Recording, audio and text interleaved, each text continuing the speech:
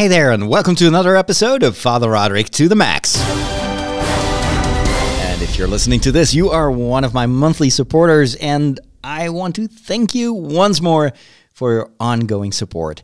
One of the things that you enable me to do is sometimes acquire new hardware for what I do, for my media work. And just recently, I finally was able to get something that was on my wish list for maybe 3 years now. And that is, I finally bought my first drone, and I can't wait to use the beautiful weather outside to go and try and fly these things into trees and into ponds. And I just don't want to think of all the disasters that can happen. But hey, I'll first read the manual, I promise. But thank you so much for your support. It is thanks to your contributions that I can, from time to time, get new stuff like this. Today we're going to talk about my favorite soup recipe. And when you think soup, you may think winter, but this is a type of soup that I like to eat any time of the year. We'll also talk a little bit about, not really this week in history, but something that came up that has to do with my past that I want to discuss briefly with you. Then I'll give you my review of a Star Wars comic, The Journey to Star Wars: The Rise of Skywalker, Allegiance. I'll let you know what I thought of that comic. Then I'll briefly discuss the new Harry Potter Lego sets. And, well, it's a mixed bag. We'll also discuss the Oculus Quest 2 that is apparently in the works.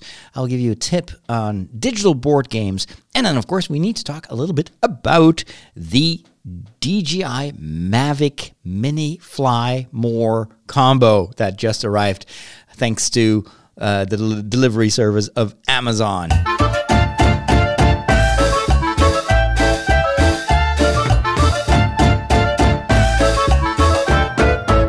Before we do that, we start in the kitchen, where I actually was just 10 minutes ago preparing lunch. I'm recording this around lunchtime. I'm trying to kind of get everything done before the weekend starts. And, there's just life is too short for lunch.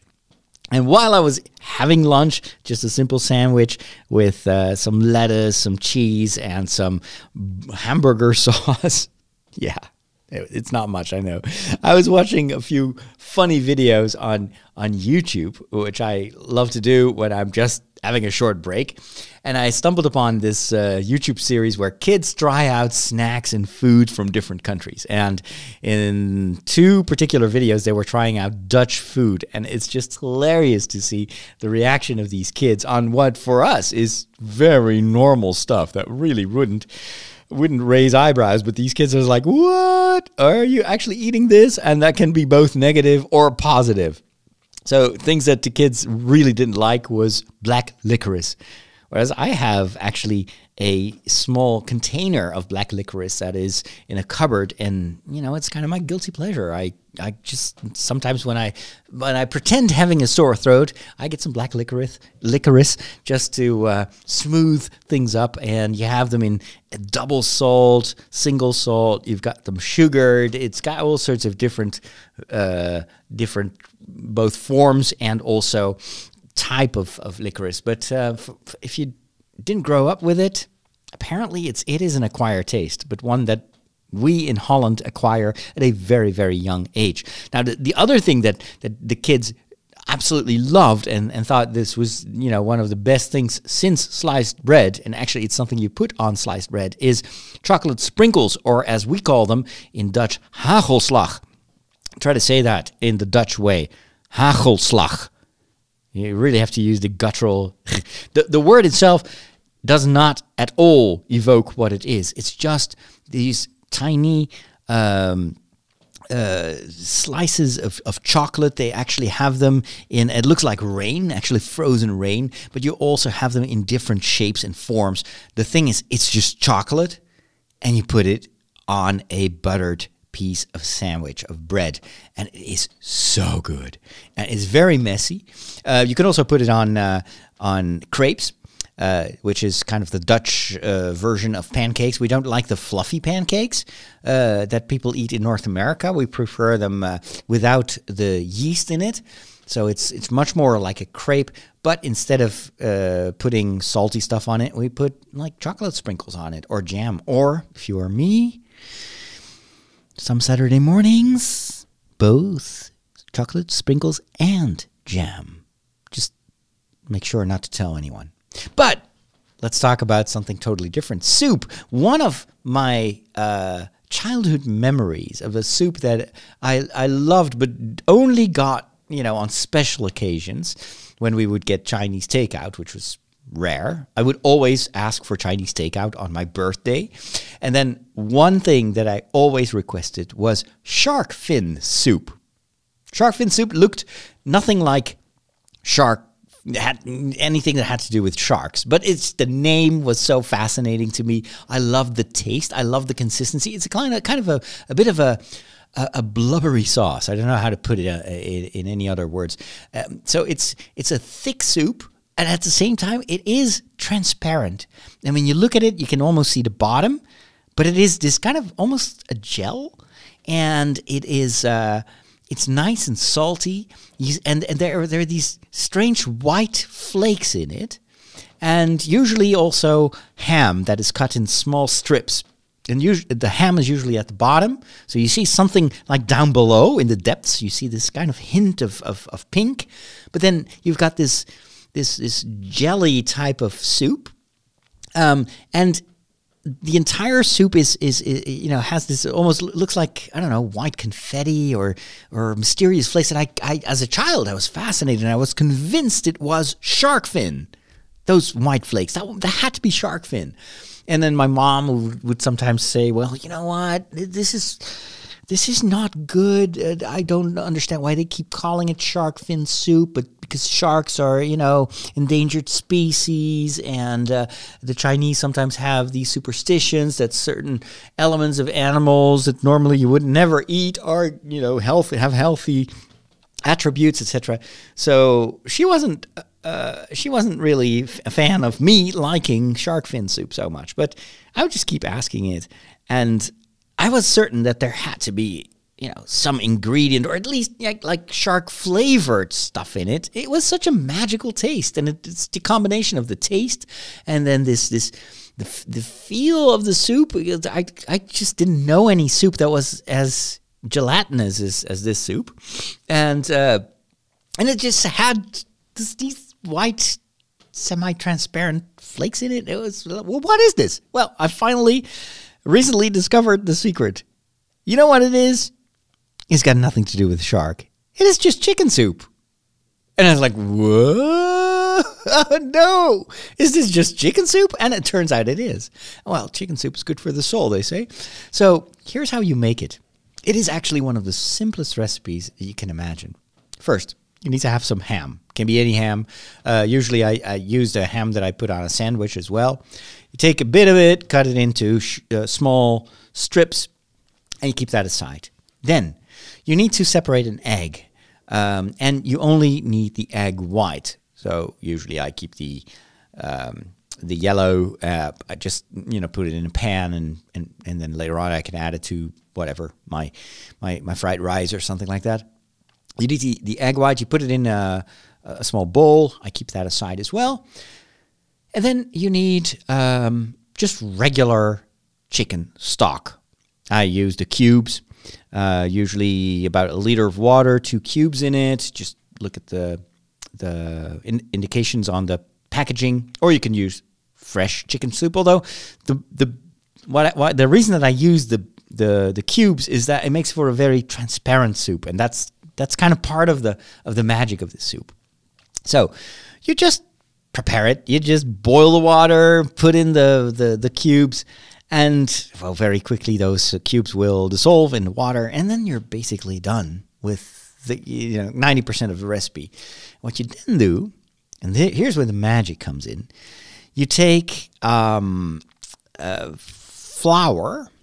I'm not sure if you can use anything else. Actually, it is potato flour. Is that a? Actually, I'm not even sure if that's potato flour. Let me Google that if that is this what I want to say. No, that's not it. Okay, I need to Google translate that, because how would you say that in English? I don't want to give you the wrong recipe. Aardappelmeel. Yeah, potato flour. Okay, so potato flour. Anyway, it's this white powder. You put some of that in a cup, just a spoon or 2 spoons. It depends on the quantity of soup, and you can always kind of try it out a little bit and add more if necessary. So you take 1 or 2 spoons of potato flour. You add cold water, very important, cold water. You take a fork, mix it up until it becomes this, basically this white fluid. And then when the soup is boiling, you add it to the soup. You keep stirring the soup. And then after a while, the soup will get thicker. But it will also still be pretty transparent. Don't add too much potato flour. That's important because then you get this blubbery mess. And you have to add a lot of water, which will then dilute the taste. So it's better to start with a bit and then add until, and it takes a while, it takes a few minutes to, become more consistent as a soup. But once you have this, it has to kind of feel like, I'm trying to find like thin paint or something like that. So it's not like, it should be less fluid than water, but not as thick as jelly or something like that. Anyway, once you have a certain consistency to the soup, give it another stir, and then you take the cup with the egg white and you whisk the egg white. Not too much, but a little bit. You have to kind of loosen it up. And once you've done that, you pour it into the soup while stirring frantically the soup. Make sure you don't burn yourself, but use a whisk or a fork, and make sure that egg white fills the pan. And what you get then, that is what creates these mysterious white flakes. And then, so you have the transparent soup, and you've got all these tiny little white flakes. It looks almost as if they're like a million fish. If you would look at the sea from up above, from a drone, for instance, you'd see these white fish, or maybe sharks swimming around. That's kind of what it looks like. And once you have that, then you're almost done. You could add a few condiments. I sometimes add a bit of white pepper, white because it's less prominent as a color. You want to keep that transparency in the soup. Sometimes I also add a bit of oyster sauce, just a tiny bit. Just adds a little bit of this kind of a flavor that is slightly different from chicken soup. So a bit of oyster sauce. It's not compulsory. You can just keep it at a chicken soup. Sometimes I add grounded, translating ginger. So ginger powder, a little bit of ginger powder, but you could also try it without it. It tastes just as well. And then you take your bowl. You put the ham, the flakes of ham at the bottom. You pour in the soup, and then you enjoy it. And then you eat the soup that I grew up with. And now that I've kind of figured out how to do it, it has lost a lot of its magic. And if you prepare too often, it's like, it's just gelatinous chicken soup. So I try to kind of not overeat this, but if I make an entire pan, then I'm still eating shark fin soup for most of the week. The thing, of course, is that back in the days, long time ago, they would actually put shark fins in it. But I still think that it's probably that they use some stock based on both chicken and shark fins. I don't know. I don't want to know. It probably didn't taste anything like this, but well, there you go. That's how you make shark fin soup, and it's good branding, because as a child I totally believed that I was one of a few kids that was eating shark, albeit in a soup form. So that would be my recipe of the week. Let's do this jingle. It's a bit more appropriate. It's time for some history. Well, when I was in school, I loved languages. This was in secondary school, of course. In primary school, you just learn Dutch, and you learn how to write it well. That is actually something that is going downhill for years now. These kids today don't know grammar. They don't know how to spell. It's very frustrating. They do speak English very well. Usually their spelling in English is better than it is in Dutch. It's worrying. But I was a stickler for Dutch. I love the language. I love to read. So the more you read, of course, the better you are at using a language and writing in it. But then in secondary school, I picked all the languages that I could get. So I was learning in first grade French, English, and maybe not German. I think German came afterwards. Latin, that was it. And in second grade, they added German to the bunch, and I kept all the other languages. And I never got Greek in secondary school. I learned that later in university. So we were basically having lessons in Dutch, and not just grammar and writing, but also literature. French, which I absolutely loved and still love. It's my favorite language. I love it more than I love English or Dutch. German, and Dutch, English, German, French, and Latin. 5 languages. And then what else did I study? History. I liked history. Did a little bit of physics, but I dropped that at one point. I also did some chemistry, dropped that as well. And then I had mathematics, which I hated, and I was terrible at, because my brain is just not wired for mathematics. But my mom made me keep it. So she said, you have to do something that you're really not good at. It builds character. Yeah.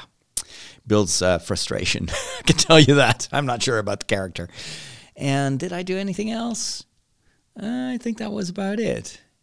So it was very heavily focused on languages. Now, of course, it's not just the language itself that you learn how to write and speak and read, but it's also the culture that is connected to these languages. And I have to say that in the Netherlands, that is very well done. You really get a good grasp of the history of the country, the cultures, the customs, but also literature and poetry and that sort of stuff. So in order to make us read a lot of German, French, English, Dutch, you had to form a list of books that you would read over the last 3 years of secondary school. So I was, 15, maybe, 15 when we started reading for that list. And then, so within the span of a couple of years, you had to have read a certain minimum amount of books, and there would be tests where you would either a written test or a verbal test where you had to make sure that not only that they wanted to make sure that you had read the books and also that you grasped what the book was all about. And you had to pick these books from pre-established lists that were supposed to give you a general overview of literature throughout the ages, right? That would be the plan. And I have to say, for English, that worked really well. I loved English. I had a fantastic English teacher. And that's probably the language that I mastered best in secondary school because the teacher was so brilliant. And I loved English literature. I devoured every book. I can't remember any book that I didn't enjoy reading. And it included poetry, it included, British literature, American literature, Canadian literature. I think maybe even some African books. I'm not sure about that. But anyway, they made sure that we had this whole overview of English literature, and I couldn't get enough of it. So that was one. Then French. French was a lot tougher and more difficult to master. And even though I liked the language and I thought it sounded beautiful, it was still really hard to not to pronounce. Because I was familiar with French because we went on vacation in France very often. So as a young child, I already was familiar with the sounds. We used to sing these French children's songs, and we would just learn them phonetically. We didn't know what the songs were about, but I can still sing them. And now I was like, oh, it was about a bridge. I did not realize that for, the first 10 years of my life. Sur le pont d'Avignon, on y danse. Sur le pont d'Avignon, on y danse tout en rond. That means On the bridge of Avignon, people dance around, dance around, dance around. On the bridge of Avignon, the people dance round and round. And as a child, I was like, that sounded funny. Ronde en ronde, le pont d'Avignon. So pronunciation, never really a big problem. But understanding and writing, that was tough. It was pretty different from Dutch. As a, it was more akin to Italian, Spanish, Latin. So it definitely helped that I also followed Latin lessons, especially for the vocabulary. And it worked both ways. It was easier to remember French words, and it was easier to remember Latin words because oftentimes it would be similar to something in French. French literature was a mixed bag. I remember reading a lot of stuff that I liked, didn't really love. I can't remember. Sometimes they made us read, Camus and Sartre, especially later on. And that's pretty heavy duty stuff. That is not something you read for fun. And I would certainly not read it again for fun. It wasn't too bad. And there were some interesting stories in there, but not as good as in English. And then Latin, we didn't have actually a reading list because the only thing we learned Latin the passive way. We should be able to decipher it, read it, but not speak it. Unfortunately, because I believe personally that the best way to learn a language and to master it is by actually starting with speaking and not reading. The sounds are important. The cadence, the musicality of a language, for me, is the most important aspect. That's how I bluffed my way through Italian while I was studying in Rome. I wasn't very good at the grammar. I was already a bit too old to really master a sizable vocabulary, but I was very good at imitating the sounds and the melody of Italian. Dunque, il modo di parlare italiano, di pronunciare, di fare così, this kind of like that worked really well, and I fooled a lot of people. I still do. People still sometimes think that I speak it very well, but actually it's kind of so-so. But hey, I'm good at imitating sounds. So one of the languages that we learned in high school that was closest to Dutch is German. Germany is our neighboring country. And a lot of what we speak in my country is actually almost, you could say, a dialect of German. It's a simplified German. German grammar, vocabulary is a little bit more kind of less worn down than Dutch. So that's what happens with languages. It kind of gets used up a little bit. And so you get easier pronunciation. Sometimes when grammar is too difficult, and the grammar will mutate. And that's, I think, what's currently happening in Dutch society as well. What I complain about as an old guy, these youngsters, they don't know how to write properly, is just a language that is mutating. And that is being heavily influenced right now by English and by English culture on the internet, on social media and movies. And it is also in cities being influenced by, for instance, Turkish. Because a lot of our young people are from migrant families. And so you get more and more in let's say, slang in the streets. You will have these words from Arab, from Turkey, from Morocco, from all sorts of other languages. And it's mixing in the vocabulary. And at one point, they just become mainstream. And instead of complaining about it, I would say go with the flow. Otherwise, English is one of the languages that doesn't really not make sense. It is so worn down. It is so inconsistent and illogical. And it's a bizarre language. But it's still something that, the grammar police would say, well, this is the proper way to speak it. Well, if you go back in time a couple of centuries, everybody would laugh at you now. That is not English. What kind of English is that? That's not how you say things. So it's the nature of languages to mutate, to change, to be influenced by other. Just like music is constantly changing, and what is popular right now maybe very different from what we would like to listen to 10 years from now. Listen to the pop songs today on the radio and compare that to what you listened to when you were a teenager. I mean, it's a different planet. And so languages, very akin to music, I think, have that same progression. So anyway, all that to say that Dutch is pretty close to German, and I think especially around the border of with Germany, people in villages or cities close to the border, they will understand each other perfectly, because there's always this in-between area where people will have this blend. It's a dialect that is a mix between, let's say, official German and official Dutch. So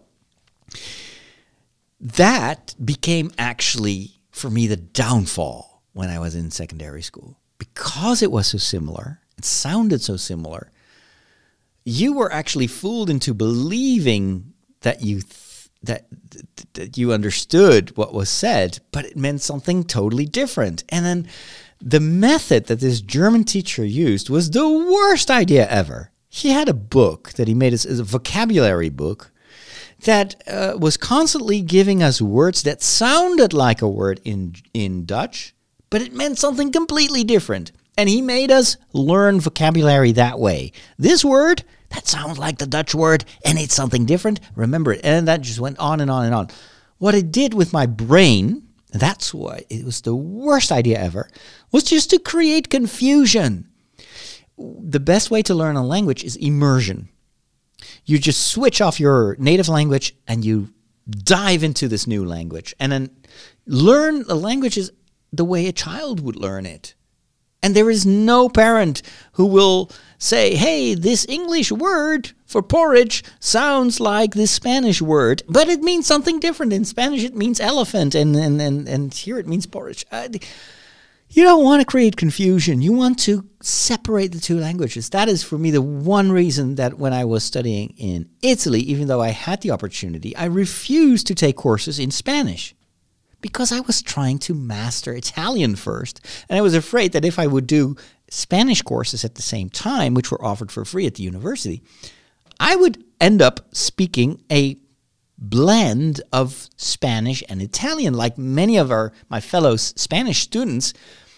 When they were trying to speak Italian, they used a lot of Spanish words, like Jesus. I didn't want to do that. My friend, Father Henry, actually went to Spain, I think 2 summers long, to learn Spanish while he was still learning Italian. Well, disaster followed, because he really was unable, his brain was unable to cope with 2 languages that were so close, so similar. And then you don't get to switch between those languages. So it's better to first learn one language, switch it off, then go to the next language. Once you master that, you can switch back and forth. That's how my brain works, at least. So with German, this teacher did the total opposite. And so it was so hard. You couldn't approach German in an intuitive way. And I speak languages in an intuitive way. I never really focused too much on English grammar, for instance. I still don't. When I speak English right now, I'm not translating Dutch into English. Not at all. Sometimes when I'm like earlier on in this episode, when I was trying to give you the recipe, that's where I stumble upon words that I thought I knew how to say that in English, but I actually don't have the vocabulary, so I need to Google it. But once I know that it's ginger, of course, I knew it. I knew that was ginger, but it's so different. Well, actually, ginger is the English word for gember. Gember, ginger. It sounds similar, but I have gember in my head. I have the visual image of what I want to say, and then I was like, my brain is not error accessing hard drive with extra vocabulary, because I don't talk about ginger that much, right?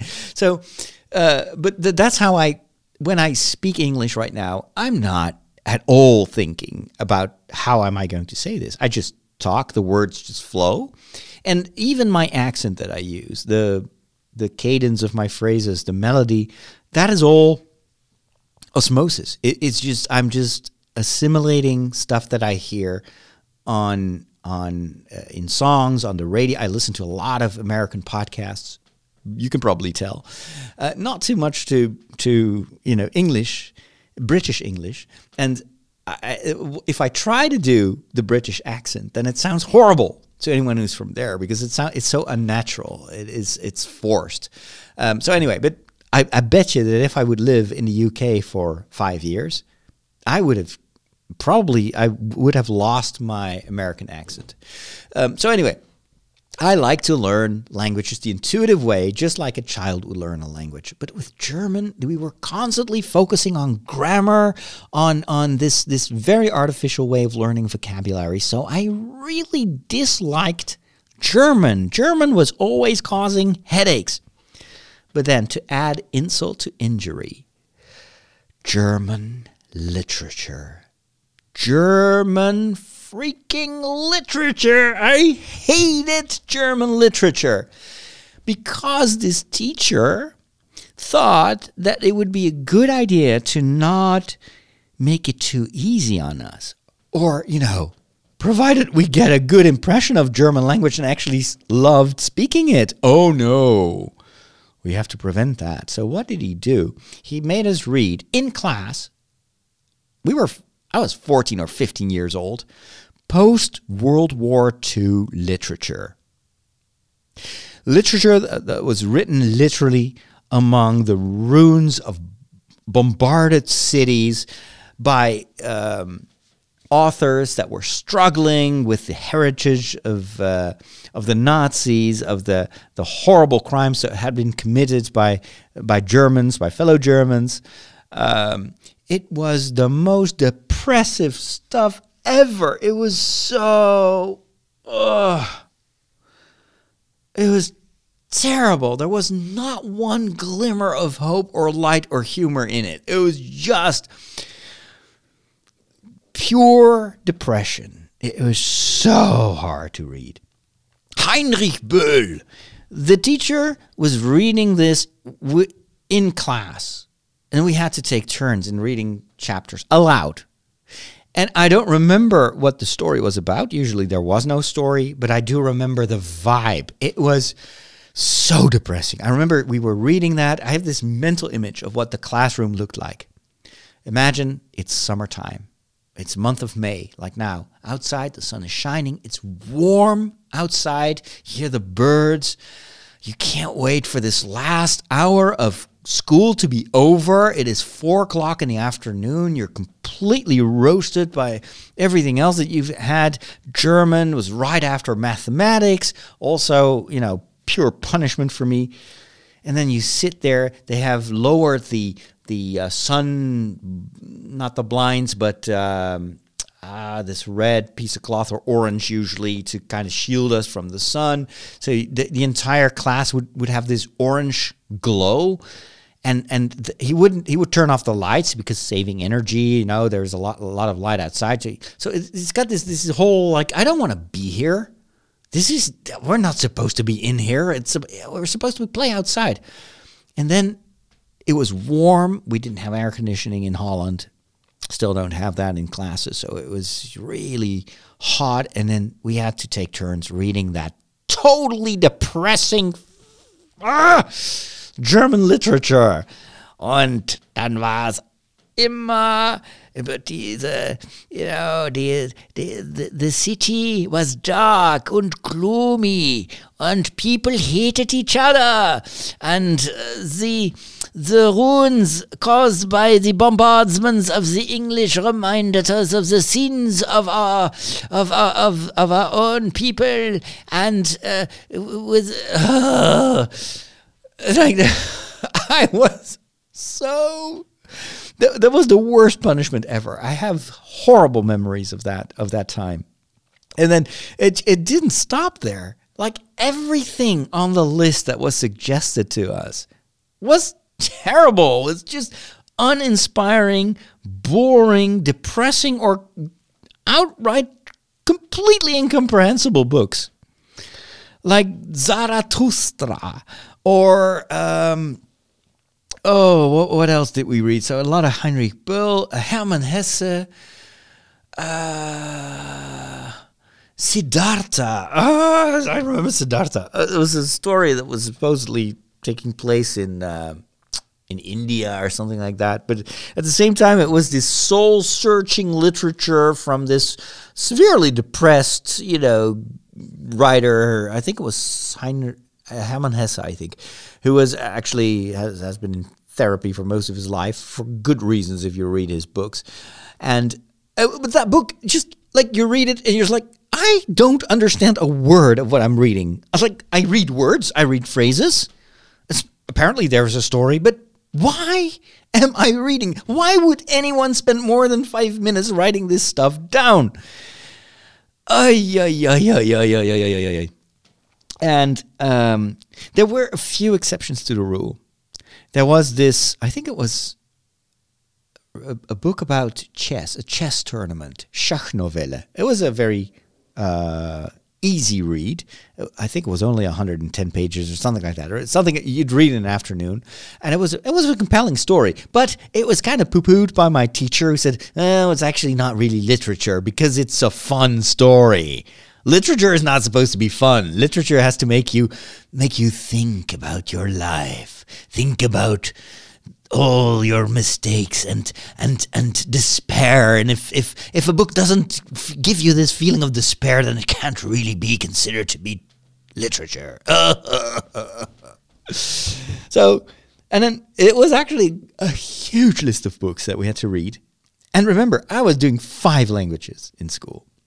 For 4 of them, I had this reading list. So the last years, most of my spare time, I was just reading, trying to plow through all these books from different ages, different languages. And then during these exams, especially the last year, we had, I think, 3 intermediate tests for which you had to read books, and then there was 1 final test. So sometimes I would read 4 or 5 books per week because I wasn't always in the mood to read literature, and that is kind of the downside of this whole system. Yes, you do read a lot of literature, but you read it while you are 16 or 17 years old. So what the heck do you know about the world? How can you grasp the brilliance of writers and books and literature if you haven't seen anything of the world? I personally think that now I'm old enough to read real literature. Now this would really enrich. Most of these writers had my age when they were writing. So why do we force children to read this stuff? They cannot appreciate it. And the only thing it actually did was to complete me, to make me hate German, to make me hate German literature. I would never voluntarily read German literature in my life.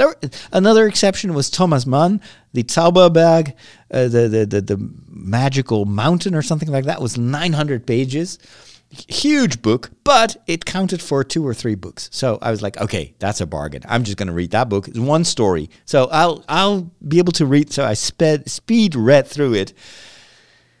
And it was a nice. Just the fact that it was not depressing, that was already for me like heaven in German literature. But since then, I've really never read German literature. Was that what you wanted as a teacher? Seriously?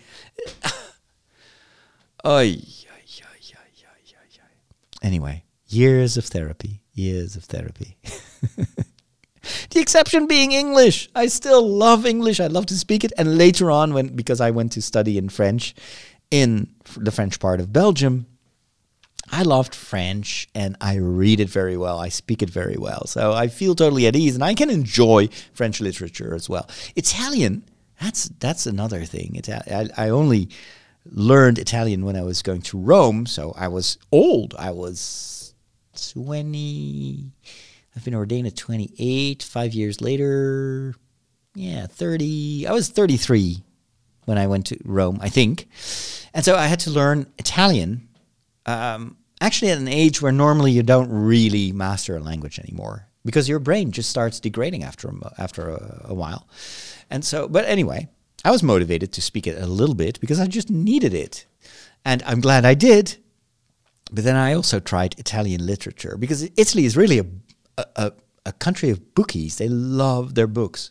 And so, and they're pretty cheap. So I picked up some Italian books, but Italian has a certain grammar form that they only use in books. And so it's a written past tense or something like that. And you never use it when you speak Italian. You never hear it, only when someone reads a book or reads the Bible. And so that made it very hard to read Italian literature, because you would constantly struggle with those forms that you never use in day-to-day language, only in books. And so Italian also gave me the same feeling as German literature when I was young. And so I stopped reading Italian literature. I was like, this reminds me too much of all those depressing years in high school when they forced us to read all this horrible literature. So I apologize if some of you do like German literature. It's not your fault. But it shows you how much of a difference it makes to have a good teacher or a teacher that is not so good. In my case, the teacher probably was a fine man and well-intentioned, but his style of teaching accomplished the opposite of what I think he wanted. It resulted in me still not being comfortable in German. Whereas any other language, I get along and I kind of enjoy speaking it, not German. Oh well. It is what it is. Now it's time for the next segment. Ooh, loud music. I really have to get rid of this jingle. It's way too loud. My ears just exploded. Comics! The Journey to Star Wars, The Rise of Skywalker. This just appeared on my Marvel Ultimate, Marvel Unlimited account. Usually they first want to sell the comic, so it takes a while, usually about a year, for the comics to be freely available if you have a subscription. And so just recently, this whole series leading up to the premiere of The Rise of Skywalker appeared right in time, actually, for the digital release on Disney Plus of The Rise of Skywalker. So couldn't be a better timing. The first book in this series, I think it's like 4 or 5 episodes long. It's not a big comic book. I think it's just 20 pages or something like that.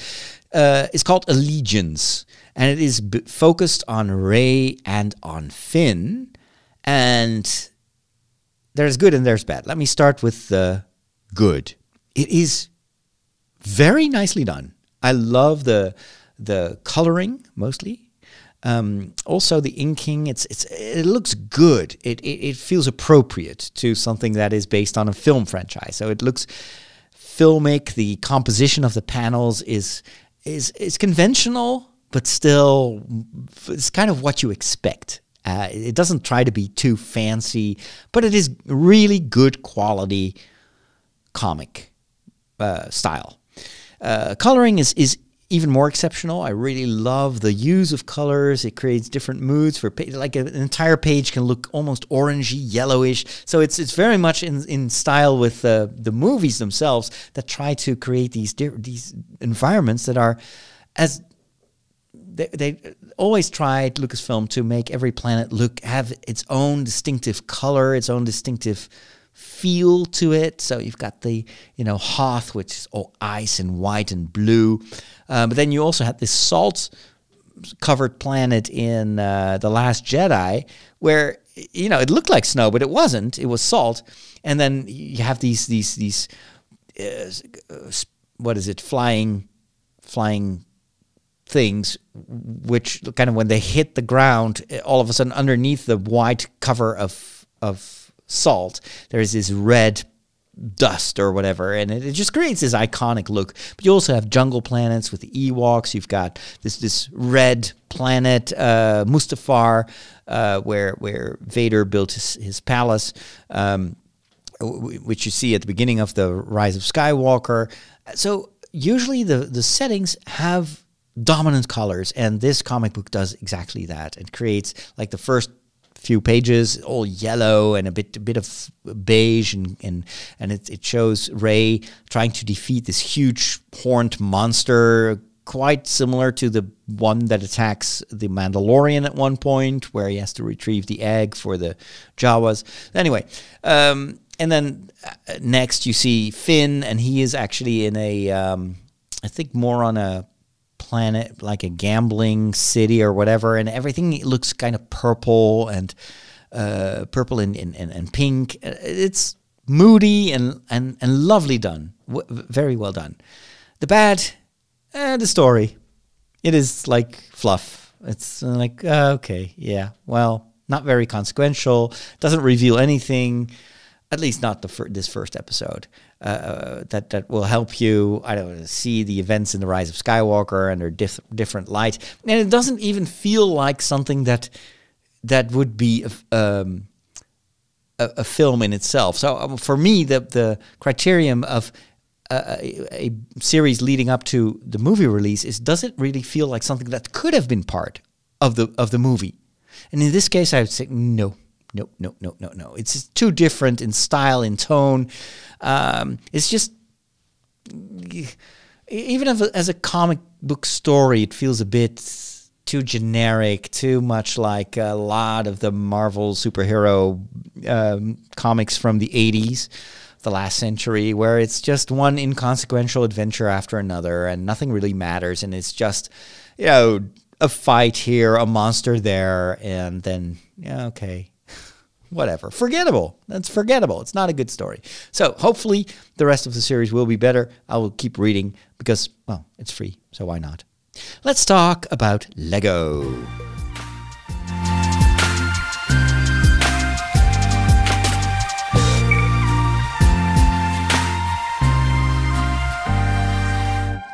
The Lego set that I enjoyed building the most in my life has been Hogwarts Castle. It was a multi-month project, as you've been able to see if you follow me on YouTube, youtube.com/Father Roderick, as you know.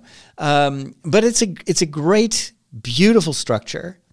The second biggest project that I did was the Millennium Falcon. I loved the final result, but the building of the Millennium Falcon wasn't at all fun. It was very technical, very boring, and only at the very last moment the whole thing came together, and it was like, oh, that actually looks pretty cool. But the Hogwarts Castle was just pure fun. Every step of the building process was fun. The only downside is that the entire castle is built in micro style, so it does not work with regular minifigures of Lego. Well, they also released a line of Harry Potter based sets that does accommodate the minifigures, and so it's kind of more in this for the size of these minifigures. And they've been releasing a couple of sets in previous years that are okay, and they just recently released a couple more, which kind of surprised me because Harry Potter is a franchise that is kind of invisible right now. The Fantastic Beasts series has been pushed back. Both because of casting issues, that whole Johnny Depp stuff going on, and I figured they just wanted to give that some time to peter out in the press so that they could continue to have Johnny Depp play the villain in that series, and then also because of the whole Corona crisis, probably. So it will be a while until we see the next installment of that franchise. And then the Harry Potter series itself is, it's a long time ago. It's not available on any streaming platform right now. Maybe in some countries on Netflix, I'm not sure. But I think it is right now. Currently, it's on Amazon Prime. I have to correct myself. It's on Amazon Prime, but not everywhere. And even on Amazon Prime, it's kind of stowed away. It's not really that much of a big deal. Most Harry Potter fans will own the DVDs or the Blu-rays or whatever. So, but apparently this is still a viable franchise for Lego, and they keep selling these sets enough to make new ones. So for this year, 2020, they've issued a set from the movie Harry Potter and the Half-Blood Prince. And it is a set based on the Astronomy Tower. That's a tower where a certain wizard met an unfortunate end. For those of you that haven't read the books or watched the movies, I will not spoil it, but it's pretty dramatic. So it is a pretty important set, but the building itself is hardly ever seen from the outside. It's kind of in the back of the castle, but nevertheless, Lego gave us a pretty big set with a ton of minifigures. You have Harry Potter, of course, Hermione, Horace Slughorn. I don't think we've seen that one before. Anyway, I don't remember having seen that character. Luna Lovegood was already available in Lego form in minifigure. This one looks slightly different. You've got Neville Longbottom, of course, the kind of anti-hero, turns out to becomes a hero later on in the story. Ron Weasley, of course, no Harry Potter set without it, but again, different clothes. You got Lavender Brown and Draco Malfoy. And Draco is pretty well done. I think, again, a different side. All the minifigures, of course, span the ages of the actors. And so there are many different Harry Potters, different Dracos, different Hermiones, etc. And there is a new Hedwig minifigure that may actually be the most collectible aspect of this set because it's an owl in flight, whereas the previous Hedwigs were all just white owls sitting, but this one is flying, and it looks pretty good. The castle itself, however, is really meh. There is something wrong with these play sets, and they're meant for younger kids and to play with. So it's more a bit of a dollhouse. It doesn't really want to be realistic. And still, I don't at all like the style. They use these mint green pieces that look so out of place. There are bright green plants that are also way too toyish. It just takes away from the realism of the building. And then these are all open buildings, so they're like doll houses. You have rooms on the other side of the castle, just like the big set. But the big set, still, when you look at it from the front, it feels like one solid building. With this, you can totally see that it's just a decor. It's just a set. It doesn't feel like something that stands on itself. It is meant to be played with. And then just architecturally doesn't look anything like what you see in the movies. So, disappointing. Not very good. And then there are some smaller sets. And then, it's pretty expensive. It's $100. The Astronomy Tower comes out on August the 1st, and I'm not a fan. There's another set that is kind of interesting. It is the play set for the Room of Requirement. The Room of Requirement is this big storage room where you have to basically say or cast a spell to find what you search for. Wait a minute. No, maybe I'm confused. You've got the Room of Requirement and you had that big storage room. Are they the same? Anyway, it's the headquarters for Dumbledore's army with the invisible door, right? What was the name of that big storage hall? Was that the Room of Requirement as well? I'm just going to Google it. Take a look at the images. The Room of Requirement is kind of empty. No, it is. It is the same place. How is that possible? In the movies, it looks empty. Maybe it's another part of the Room of Requirement. No, because there's also this place where it looks like a warehouse. It's very messy. It's been a while since I read the books. Yeah, it's got both. Yeah, but the one where you see Dumbledore's army train is completely empty.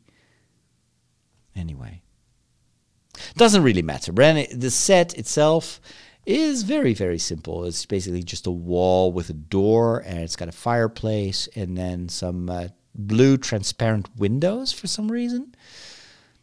And that's about it. And then you've got a few characters. It's got Harry, Hermione, and Luna. And but what makes this set, I think, interesting for collectors is that it has more Patronus figures. They already did a transparent Patronus for the I think it is Snape's Patronus that protects Harry when he's attacked by the soul-sucking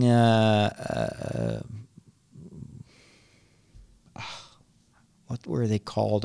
I'm constantly thinking ring wraiths, but they look like ring wraiths, but they are Dementors.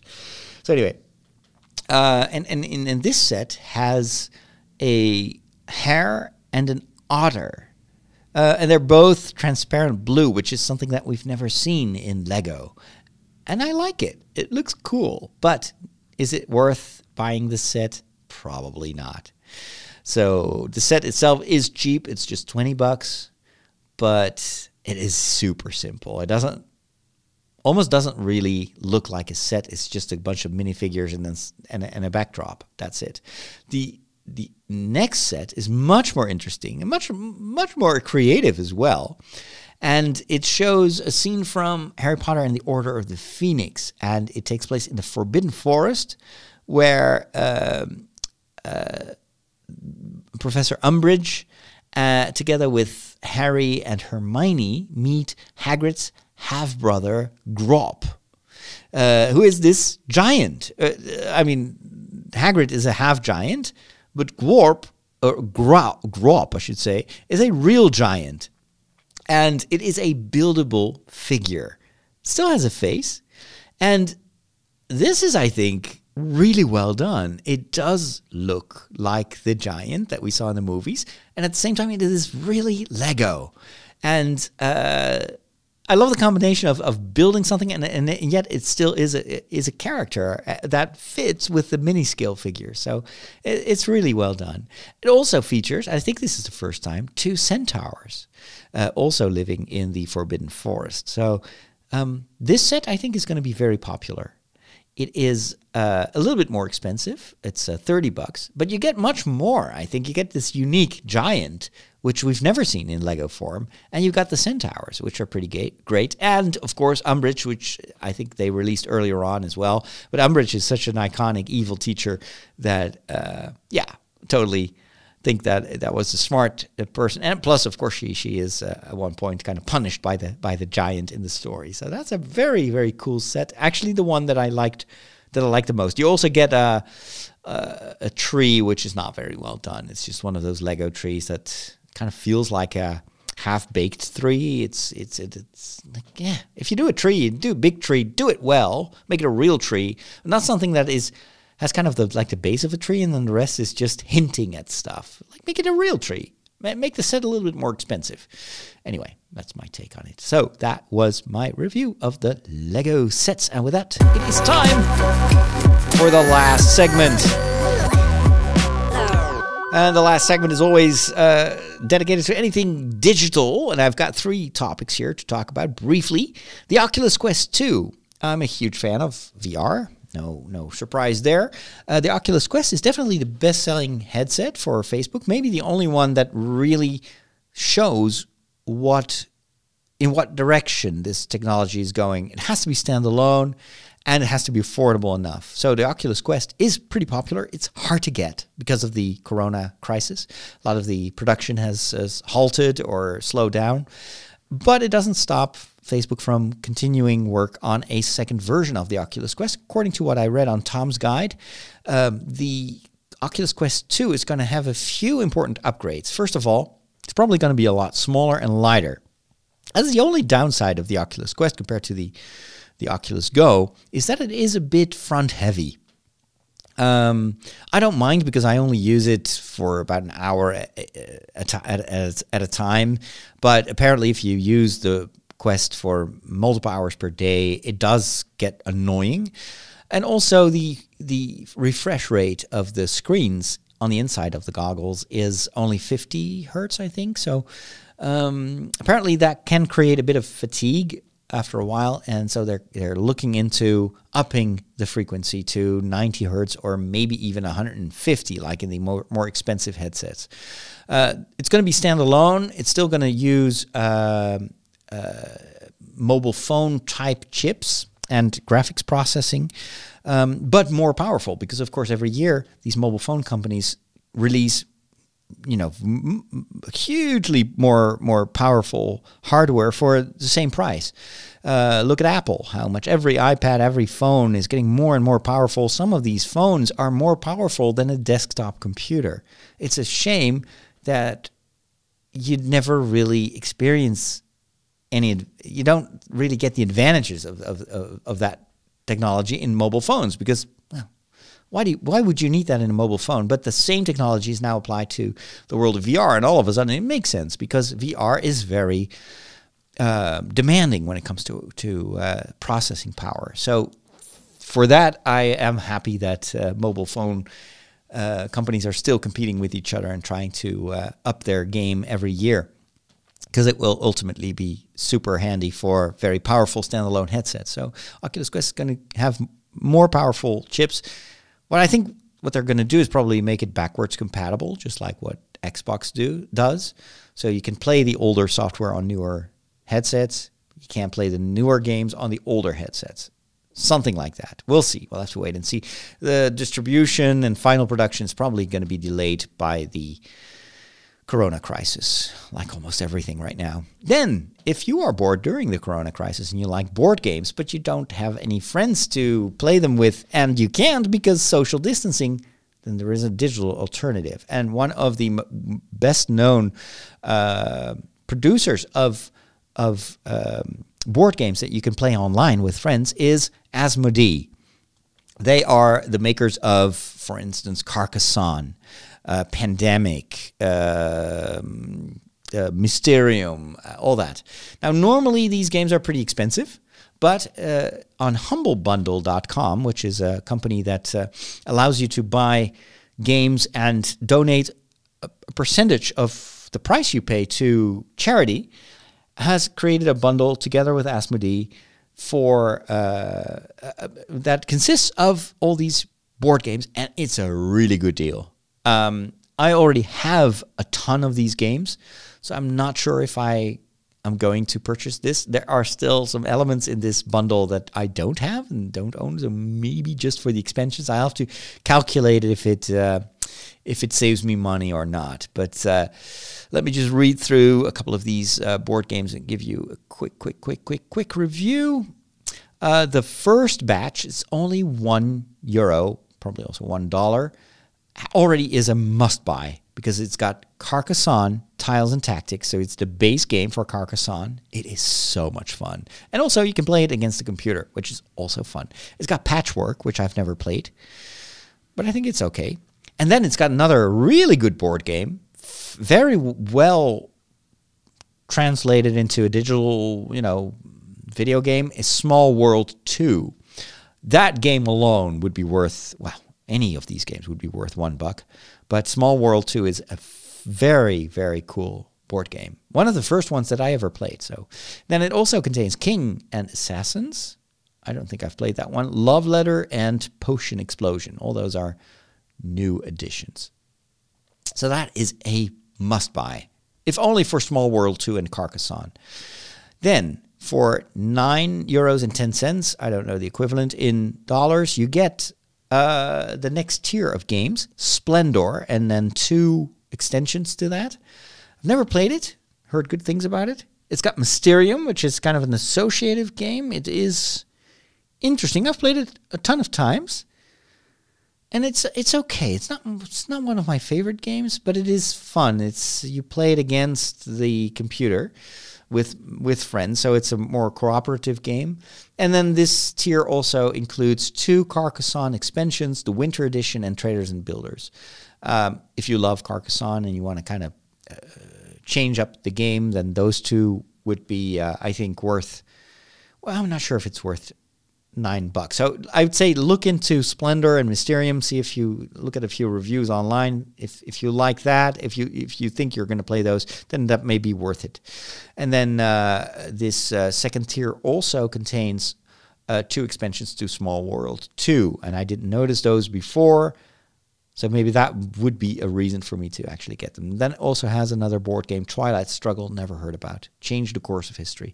And then for just €11, so that's just $2 more than 9. So if you go for the second tier, then you should absolutely go for the third tier, because that one contains 3 more Carcassonne expansions: The River, Inns and Cathedrals, and The Princess and the Dragon.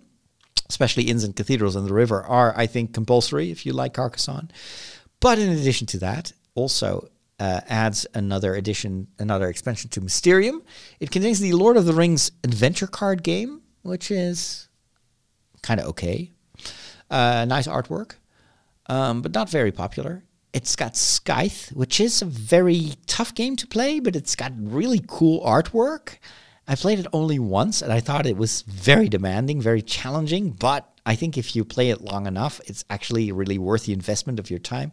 It's got another Mysterium DLC, and some Small World stuff, and then another Splendor DLC. So for only $2 more, I think it's worth it because you get a lot of Carcassonne stuff, and you got Scythe, which, you know, even though it's difficult to master, it's still a game with a lot of depth, and I don't think it's possible to pick it up for $11 normally. I know that the real board game is expensive, very expensive. So anyway, that would be my review of those games. Final semi-digital hardware thing is, of course, my drone. I got the smallest drone on the market right now, except for the toy ones, of course. This is still a professional drone made by DJI. It's the leading brand when it comes to drones. And the Mavic Mini is a tiny little drone. I've always dreamt of having a drone so small that I could take it with me on the road to Santiago. The one regret that I have is that while I was filming the road to Santiago, I didn't have a drone, because it would have added so much to the footage. Because the views, the landscape in Spain, it's amazing. And it will probably be another year, maybe 2 years before the road to Santiago will open to pilgrims again. And what will be left of all those albergs that are now, you know, in bankruptcy because there are no more pilgrims? It's really dramatic, and I'm so nostalgic. I really want to walk it again, but this time I want a drone. And that Mavic Mini is so tiny that it doesn't even the rules that they're now implementing all over Europe don't apply to this drone, because it's so small that it is regarded as a drone. I think it's only 250 grams or something like that. It is unbelievably small, but still pretty powerful. So I'm going to use this Mavic Mini to first of all, to learn how to fly a drone.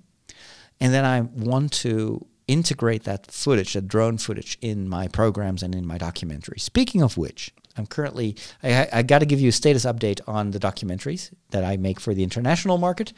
I have sent the full voiceover texts of my Ireland episodes to one of my listeners, who actually is a professional translator. However, she hasn't responded to my email yet. I sent it to her about 2 weeks ago, I think. So maybe it's just, you know, she's busy with the corona situation. I don't blame anyone, because I'm super busy as well.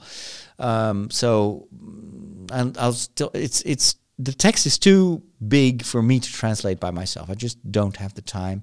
But if she can't do it, I may actually switch first to Scotland, because Scotland is a lot less work, fewer voiceover texts, because I did a lot on camera. So that edit is actually entirely done. The only thing that needs to be done is to translate the voiceovers. We need to patch that into the edits. And then the biggest work that remains to be done there is rescoring the entire documentary, because we used copyrighted music, which is fine on TV, but it's not fine on YouTube, not at all.